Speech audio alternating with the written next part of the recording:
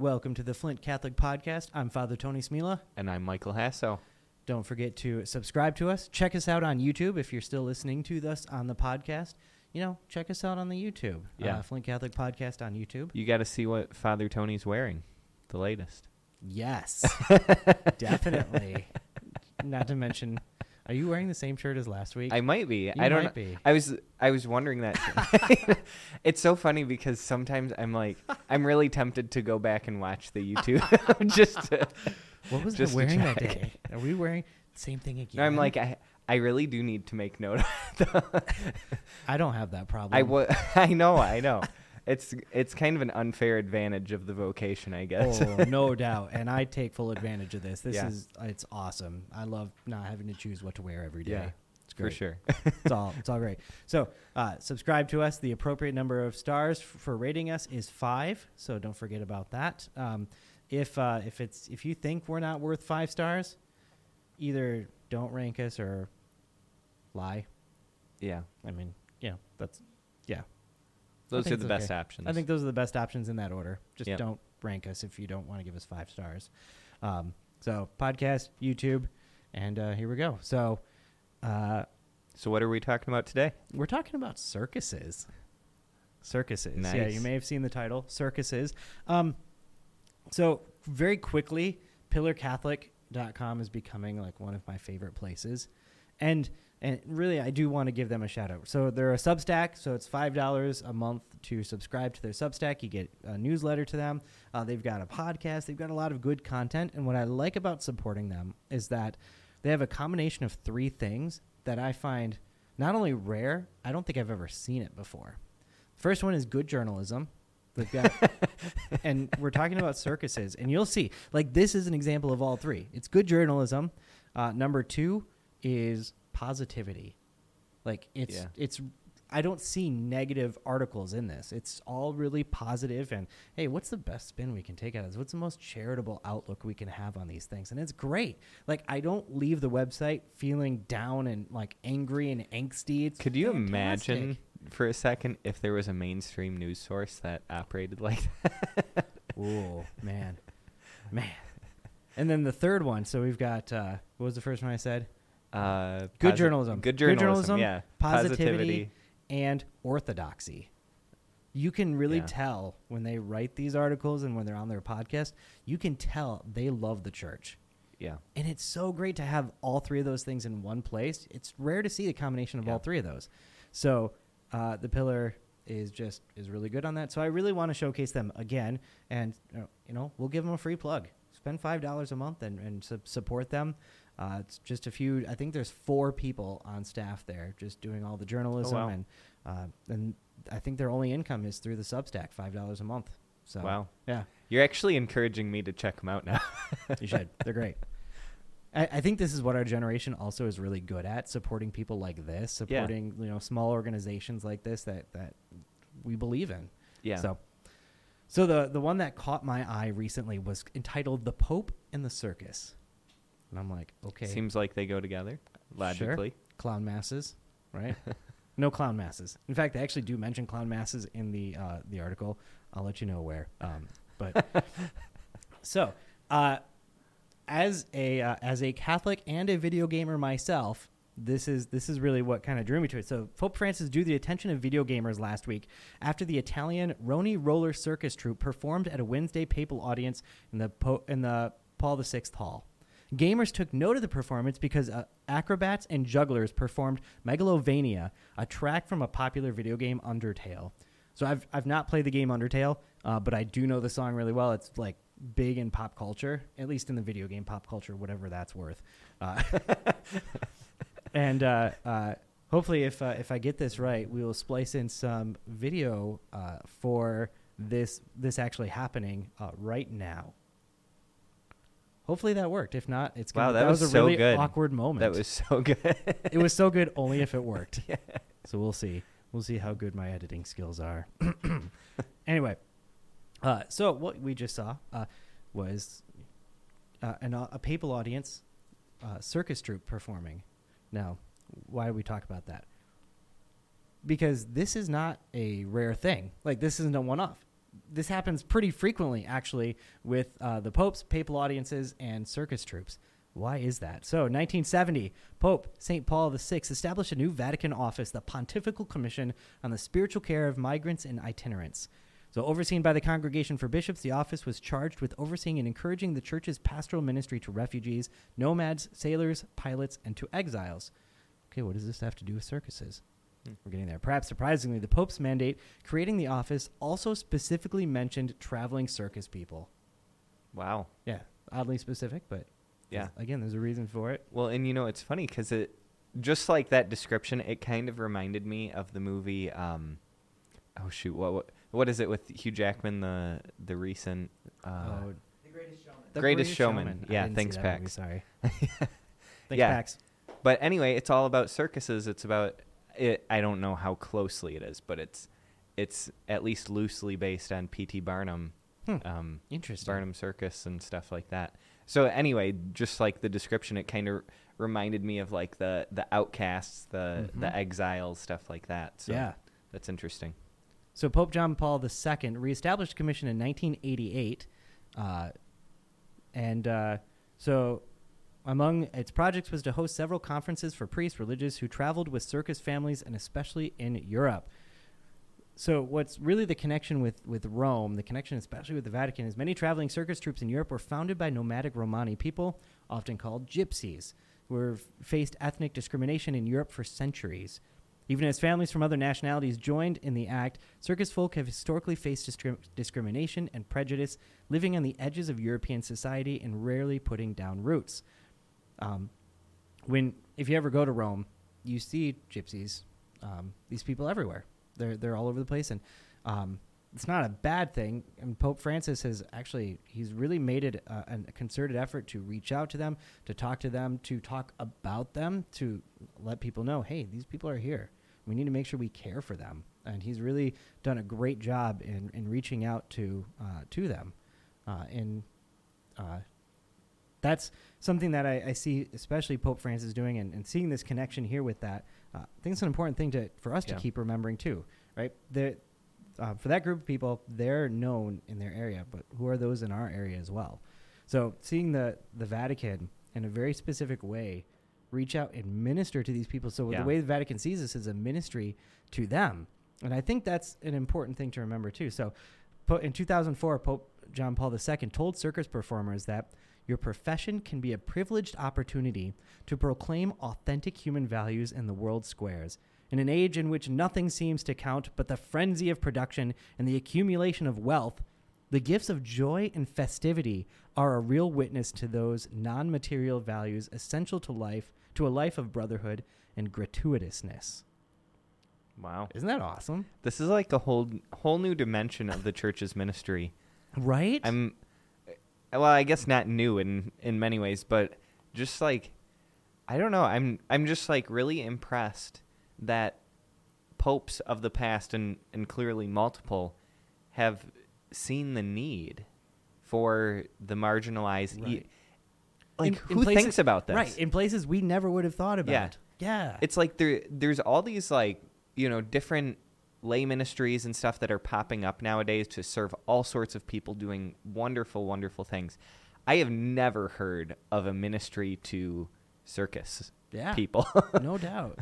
It's so this is wild. awesome. It's pretty wild. And not only that, but we've been doing this for over 100 years now. Yeah. Like I mentioned the 1970s. We're going to go back even further. 1890, Pope Leo XIII met with American performance troupe, the Buffalo Bill Wild West Show, in Sala Regia, a state hall in the Apostolic Palace. That meeting was arranged by Monsignor William O'Connell, then the rector of the Pontifical North American College, who later became the Cardinal Archbishop of Boston.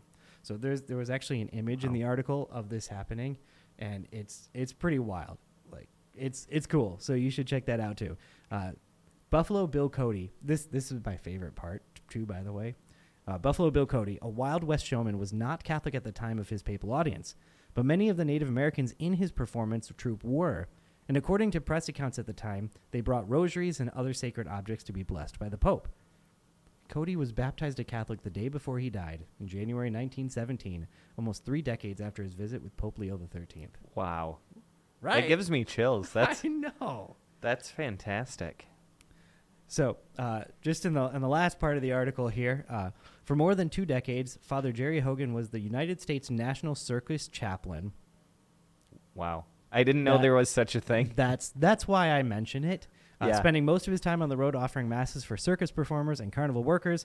The current National Circus Chaplain is Father Frank Cancro, a Charlotte priest who performed as a circus clown before he was ordained. That we is all awesome. come from different places, right? So, my first, if I can't join Elon Musk and claim Mars for the Diocese of Lansing, Yeah. this is a good plan B for me It to is, be the yeah. National Circus Chaplain. Yeah. But first, I want to go to Mars and claim the entirety of Mars for the Diocese of Lansing. That's like plan A. So, Elon, Plan A. hit me up. I'm ready to go. Let's do this. So, I bring this article out, and just because there's so many dimensions of our faith, so many dimensions of what the church has done and what it is doing, and perhaps to encourage us to think outside the box. Yeah. Think outside what we normally think of as ministry, as what's God calling us to. Yeah, and that's what I was just going to say is I feel like in a way it's like the Pope's sort of discipling the church in a Yeah. way because, like I said before, who's thinking of this? Yeah. Who's thinking this? They're doing it. It's almost like I would just imagine being in any of these popes' position. Like, how do you even have the time to think to yourself, like, let's minister to these people? Like, what does that even look like as Right. a pope on like that sort of scale? But Yeah. they found a way to do it. Yeah. I've got to be a shepherd of the whole world, Yeah. but I'm going to think of this in this moment here. Yeah. Right. Like, there's so much on your mind. Yeah. I don't know. And there's so many other good causes too that they're taken up with. Yeah. But I love how you pointed out too of like that connection to Rome and stuff like that. And yeah, I think that's a really important Yeah. ministry Yep. for the church in that way. Yep. That's awesome. And a good connection to video games, too. Which Yeah. I love. Yeah. Let's do that. All right, so that's all we got for this segment. I'll have a few announcements in between, and then jump into our next section, which you will lead, Yep. Lectio Divina.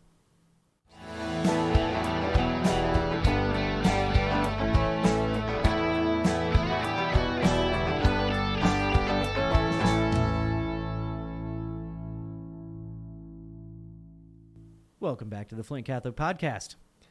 Yeah, this side we're talking about Lectio Divina. That sounds like Latin.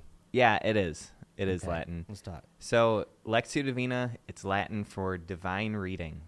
It sounds very fancy. It sounds like Nerdy. black belt Catholicism, probably. Sounds kind of nerdy reading.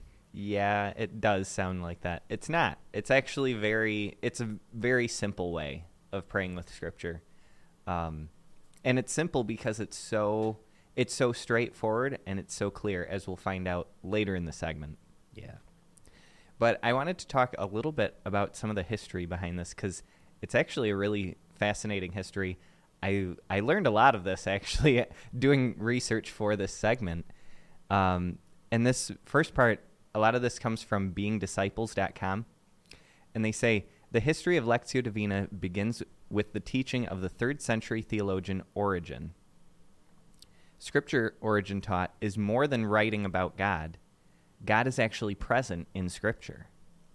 He said, and this is probably the key part, he said, prayer and relationship with God was more important to understanding Scripture than study.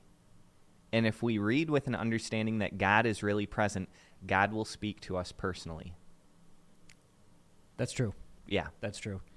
So Yeah. when we read Scripture, it's not about studying the Scripture. It's about praying the Scripture. Yeah. Yes. Totally agree. Yeah, like even the term like Bible study, like it kind of gets me because it's not like, first and foremost, it's not about study. It's not the intellectual pursuit. Yeah, yeah.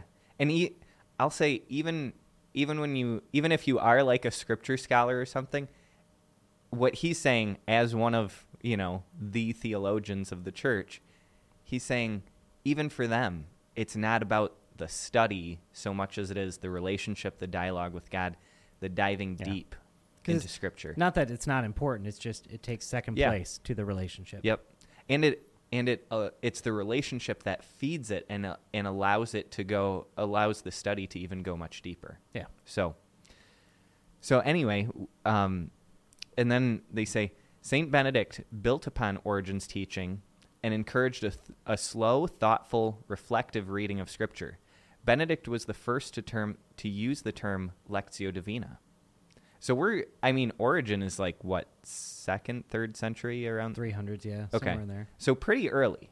And then Benedict builds upon it. He's 6th century, the father of monasticism. So this is going way back. I actually didn't realize that Origen was also, he kind of played a role in developing Lectio Divina. And then it goes further. Benedict taught his students to read passages 4 times, each with a different focus. And this is where, if you're familiar with Lectio Divina, this will sound very, very familiar. It says, first they would listen to the general meaning of the passage and ask what word, phrase, or image stood out. In the second reading, they would pay attention to how they respond to the word or image, specifically how their hearts are responding. The third reading focused on a response. How would they respond to what God was stirring in their hearts? And then in the final reading, they would simply rest in God, letting the words wash over them in the presence of God. So I'll talk about this a little bit more in depth later, but essentially they're going from like what we've talked about before of meditation, of like diving deep into the words of Scripture itself, and then that, like really diving deep into that and having a conversation with God, which then leads into contemplation, which is just like resting in God's presence. So all of those sound like fancy words, but essentially it's just a conversation with God that leads to resting in his presence. Yep. So then it says, this practice of Lectio Divina was so important to Benedict that it became a central element in his rule of life. And his 4-step structure has been the foundation of the discipline of Lectio Divina ever since. And then there is a third figure who is central to this, and this is actually the one that I've heard most often associated with Lectio Divina. And hopefully you know how to say this name better than I do. Oh, I was really excited to hear you say it for the first time. This is your segment. You got to roll with it. Just sound confident, and no one will know the difference. I know. So in the 12th century, Guido II, a Carthusian monk, built on Benedict's foundation and introduced the formal steps of Lectio Divina, and wrote the book The Ladder of Monks. You can actually still get that today. The Ladder of Monks. Huh? Yeah. I'm assuming the image in my head is not the image he's looking for. Thinking of like a giant ladder made of monks. Yeah. But that's probably what he meant by that. Yeah, I think so. I'm going to have to check that out. The Ladder of Monks. So anyway, Guido actually, he named those 4 stages. And so what those 4 stages are, I'll give them in Latin, but then I'll explain them in simple terms later. It's lectio, meditatio, oratio, contemplatio.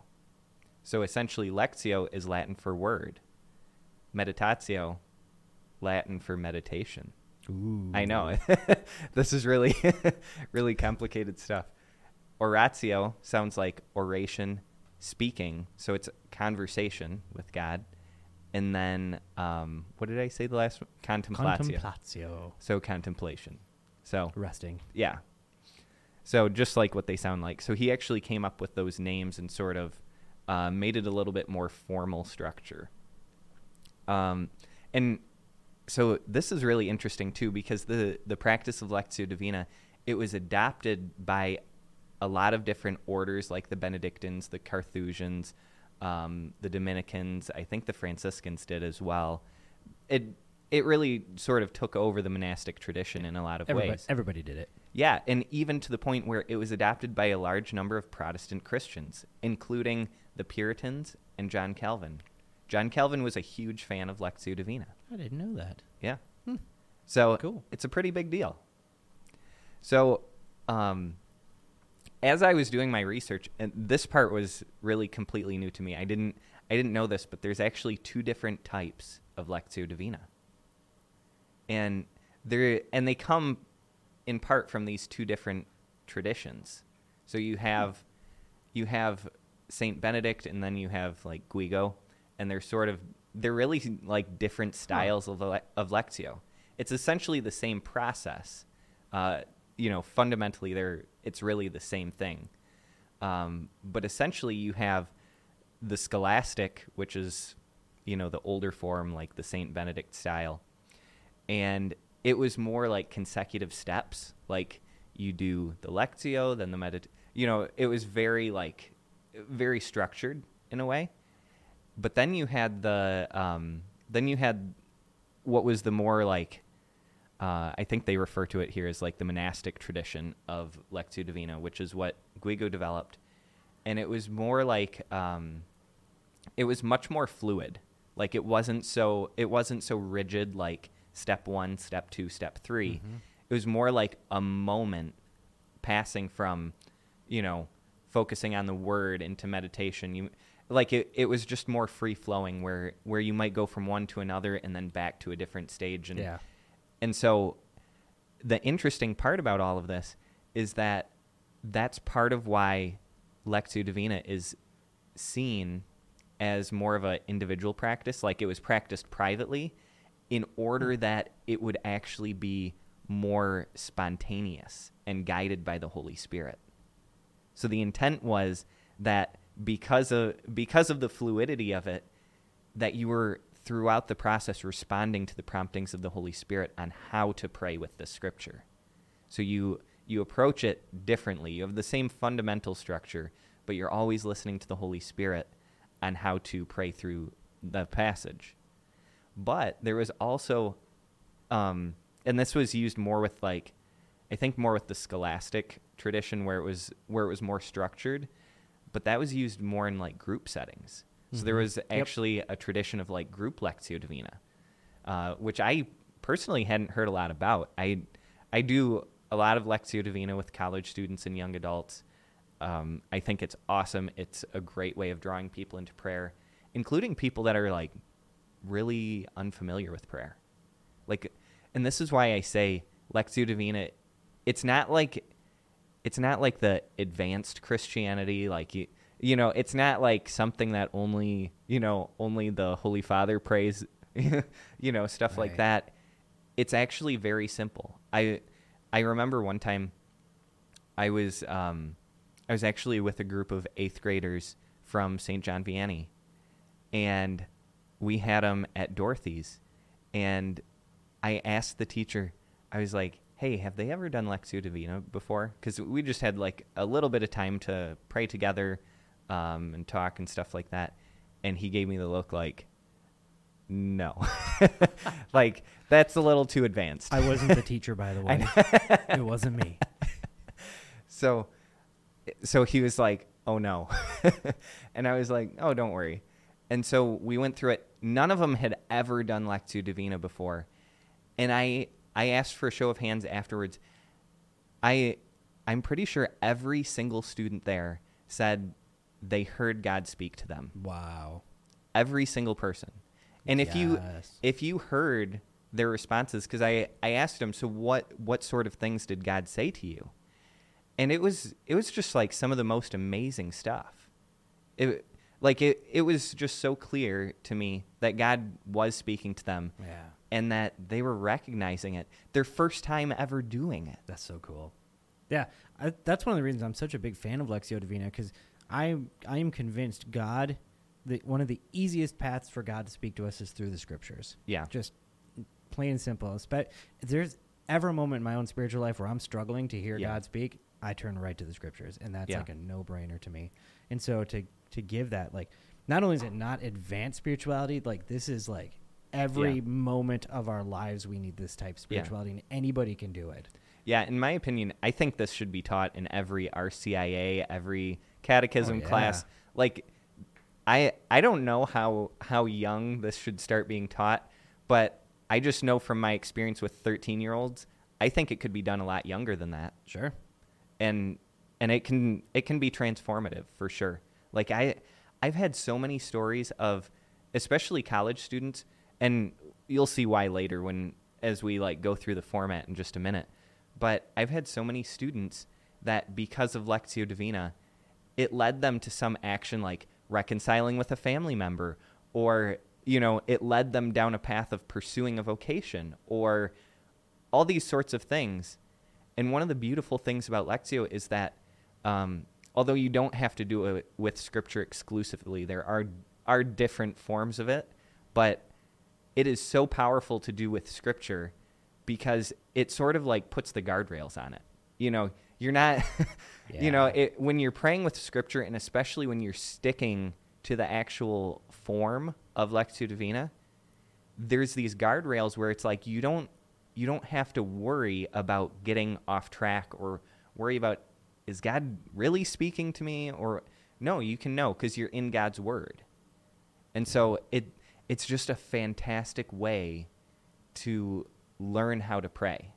I think, after just basically like silence, learning to spend time in silence, I would say this would be like step 2 of learning to pray in a lot of ways. Agreed. So,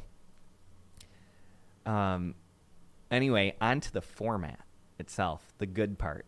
This is where we learn how to actually pray Lectio Divina. And just so you know, if some of you might have heard Lectio Divina explained before, some of you might not, but if you hear anyone else explain it, almost everyone's is a little bit different. Oh, yeah. So, you can do a Google search for Lectio Divina and how to do it. And if you search 10 pages, you're going to have probably 10 slightly different forms. 12 results. Yeah. Yeah, out of 12 results. Yep. Yeah. So this is like a basic form, but I'm really of the opinion that sort of like the more fluid style, like what I was describing, I think that's very helpful. But when you start out with Lectio, I really recommend sticking to the form, doing sort of exactly what it says, and it will help you through the process. And as you do that a lot more, it'll become more fluid. So stick to the structure and then become fluid over time. But essentially, depending on who you ask, there's anywhere from 3 to 5 parts to Lectio. Yes. And they're all essentially the same. Some of them just kind of combine different parts. But this is how I would say it. There's Lectio, Meditatio, Oratio, Contemplatio, and Resolution. I add that one in. You don't have a Latin word for resolution? Resolutio. Oh my goodness. I'm gonna look that up. I don't know. What does Ignatius use? I don't think he doesn't have that Latin word there, does I he? don't. I've never heard that one in a Latin word. But anyway. We're gonna find out. Yeah, what you can do a search and I'll explain this. So the first part, each of these steps, you read Scripture, and then you have a time of silence. And you start out with the Lectio, and it's a relatively short time of silence, maybe like a minute or so. And what you're doing is you read through the passage, and you pay attention to what word catches your attention. And I emphasize one word, because otherwise we can get caught up into like, oh, this paragraph catches my attention. Yeah. No, Mm-hmm. too much. When you pray with Lectio, you can do it on one verse. You can do it on less than that in certain circumstances. So start with a small chunk to pray with overall, and then zero in on just one word. Yeah. And it doesn't have to be the most important. No. And the way I like to explain it too is it's sometimes the word will like jump out at you. Sometimes you'll like get laser focused in on it. It's all whatever just kind of catches you. Like sometimes you'll even be walking by and it's like, you get caught by something. You're like, ow, oh. And sometimes you're reading like that's the kind of feeling you get. You get caught by that word. Yeah. I would almost think of it in a way of like, where does your mind get caught? Mm-hmm. Like just like that, where like you're reading through a passage and you start thinking about like, this particular word reminds you of, something that happened earlier that day. And okay, well, that's probably it. Mm-hmm. So then you just take literally a minute of silence and you just talk to God about that word and you just soak in it. That's step 1. That's the Lectio portion. Then the meditatio. So this is where you dive deep into the text. The emphasis is on the text. So what I would say is in the meditatio, and this is so key, if you don't get this right, your whole lectio will go off the rails. Focus on the literal words in front of you. And so one of the things that I will prompt students with whenever I'm leading people through the meditatio portion is what is Jesus telling you about himself? And then what is Jesus telling you about yourself? Ooh. And so those are the two questions. You don't have to do both. You can sit with one or the other. But just sit with it and look directly to the passage. Like you don't have to get creative. You don't have to get down the rabbit hole. What is Jesus telling me based on the passage in front of me about himself? And that's how you do the meditatio. Really stick to the passage and then soak on it. You're really sitting with that word, with the text itself. You can definitely draw from the word that you got in the Lectio portion. But this is really where it starts. This is the foundation for the whole rest of the Lectio. In my opinion, that's actually one of the most important parts for getting the rest of it right. So then we have the oratio. This is the third reading. So remember, each of these times we're reading through the passage once. We're praying a little bit longer each time. So maybe the Lectio is 1 minute. The meditatio is like 2 or 3 minutes. And then you get to the oratio. So oratio, like I said, conversation. Think of speaking, oration, if that helps you remember. So this is the portion where we have a conversation with God.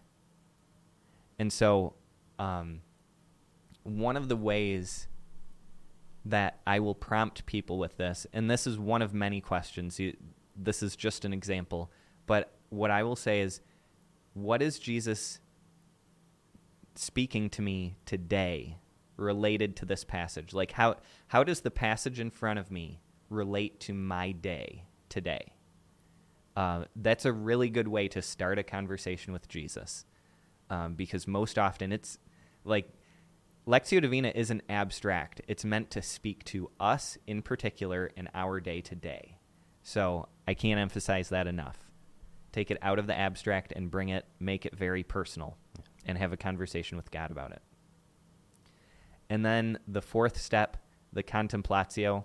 Some of them kind of combine these two. I often kind of combine the oratio and contemplatio. But essentially this conversation, what it leads to, and this is really the bulk of the time, or should be, is resting in God's presence. So I want you to, I've used this example before, but let's say you're listening to, some music. Maybe you're listening to like a worship song. And if you've ever had that moment where the music just stops and it's just like there's silence and you just like don't even want to breathe. It's just so still. That's what contemplation feels like. And so that's what we're going for. And Lectio Divina can lead us into that.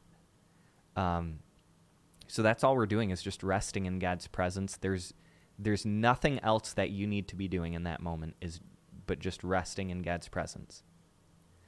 And then resolutio. Is that really the word? That is really I figured. The word. They just backspace the N. Okay. Resolutio. So essentially, not everyone adds this in. Some don't even mention it. I really take this from Ignatius. He has sort of a different way of doing Lectio Divina. But I think this is a really important part. The resolution is where you take action. That's the key. Ignatius, he was always a man of action. Yeah. If you know anything about him, he was a soldier. He always thought that prayer should lead us to action.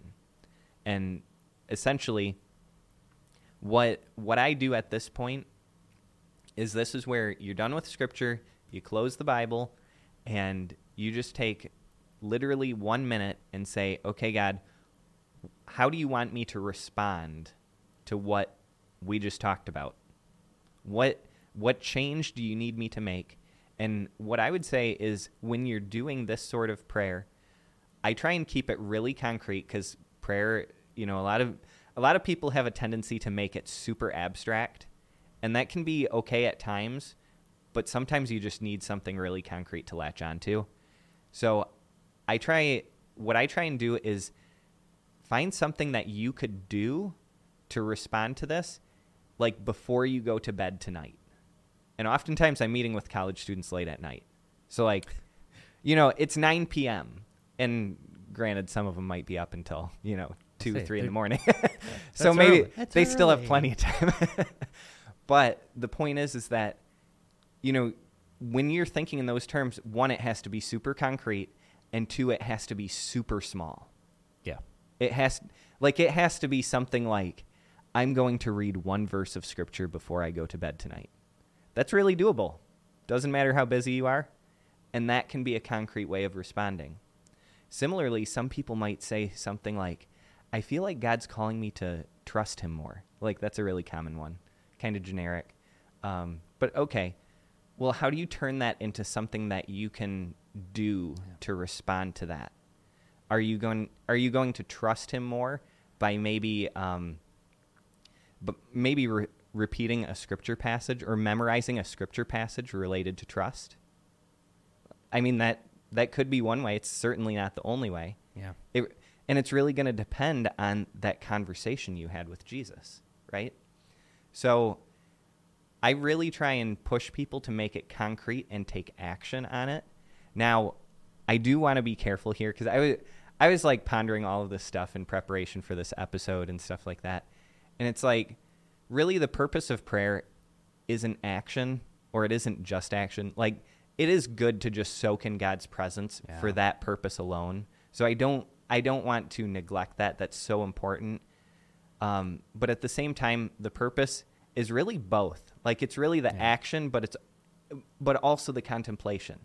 Sometimes it's more one than the other, but we really need both.